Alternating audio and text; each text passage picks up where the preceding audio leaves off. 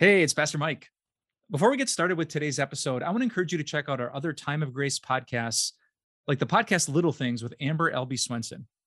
If you don't know Amber, she is smart, she's witty, she's insightful, she's honest, she's blunt, she's comforting, she's amazing. You're going to love her. So just search for Little Things wherever you listen to your favorite podcasts. And now on to today's episode. How do we know that the Prince of Darkness used to be an angel of light? Recently, someone texted me that question, Pastor, how do we know that the devil is a fallen angel? Where is that teaching in the Bible? The interesting answer is it's not on the first pages. If you would start reading your Bible from Genesis chapter 1, you'd see that God creates, that everything is good, Adam and Eve, Garden of Eden, paradise forever. And then you get to chapter 3 and the serpent, the devil, shows up and he is far from good. He's a liar, a manipulator, a deceiver, one who brings death and the fall into sin. So if you're reading the Bible from the beginning, it begs the question, where did he come from? So the serpent is the devil. He's fighting against God and his goodness, but what happened? Well, later on in the Bible, there's a number of clues, and then a number of specific passages that fill in the rest of the story. I want to share one with you from the book of Jude. So way near the end of the Bible, it says this. This is verse 6. The angels who did not keep their positions of authority, but abandoned their proper dwelling, these God has kept in darkness, bound with everlasting chains for judgment on the great day. It's an interesting line. Angels, right? We think God created the angels, these spiritual beings. They did not keep their positions of authority, so they didn't stay as these authoritative angels. No, what did they do? They abandoned their proper dwelling. These God has kept in darkness. So we know that at some time in history, good angels fell from where they were.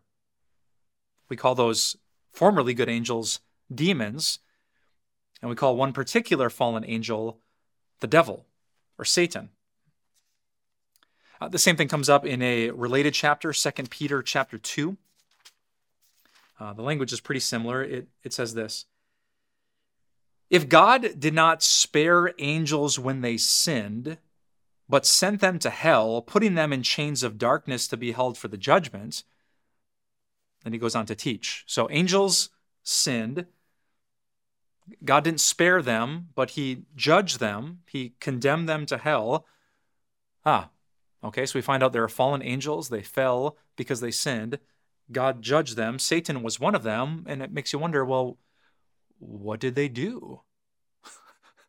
Like if you're an angel, you're in the presence of God. Like everything is perfect. It's like you're in heaven itself. There's God on the throne. He's good. He's righteous. He's beautiful. He's loving. Why would they possibly fall? Well, there's a lot of debate around that question, but there is one hint that I've always thought to be true in the book of 1 Timothy chapter 3. So in 1 Timothy chapter 3, my Bible calls it qualifications for overseers and deacons. So this is like what kind of person you have to be a pastor, a leader in the church. And in verse 6, the Apostle Paul says this. The overseer, or the pastor, must not be a recent convert, or he may become conceited and fall under the same judgment as the devil. So if you're a brand new Christian, and then like a week later, you're standing in front as the pastor, it would be really easy to be conceited, to be proud, to think you're a better Christian than all of these people. I mean, look at you. You're, leading the church after such a short amount of time. So the Apostle Paul is warning about that, and he said that would be the same judgment as the devil. So put all those passages together, and we kind of come up with this story that the devil was an angel who became conceited. He was proud. Like instead of honoring God as his superior, he wanted to be God. He wasn't content being a spiritual being who submitted to the Father, Son, and Spirit. Like he was conceited, he was proud, he was arrogant. That was his sin, and he was judged. And now, ever since that judgment, he has been trying to make people arrogant too. He's been trying to make us proud. He's been trying to make us think that bowing the knee and submitting to God, calling Jesus Lord, denying what we think and want and saying, Father, your will be done. He's been trying to make us think this proud thought that would be bad, that following God isn't good. Eat the fruit, he tempted Adam and Eve. You won't die. You're going to be fine. You're going to be like God.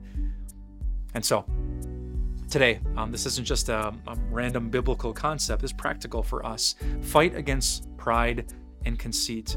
Believe that God in his very heart is good no matter what he says. Follow him no matter how narrow the road. May we not fall under the same judgment as arrogant, conceited people who don't trust our Father. He gave us Jesus. It's proof of his love. We can trust him no matter what.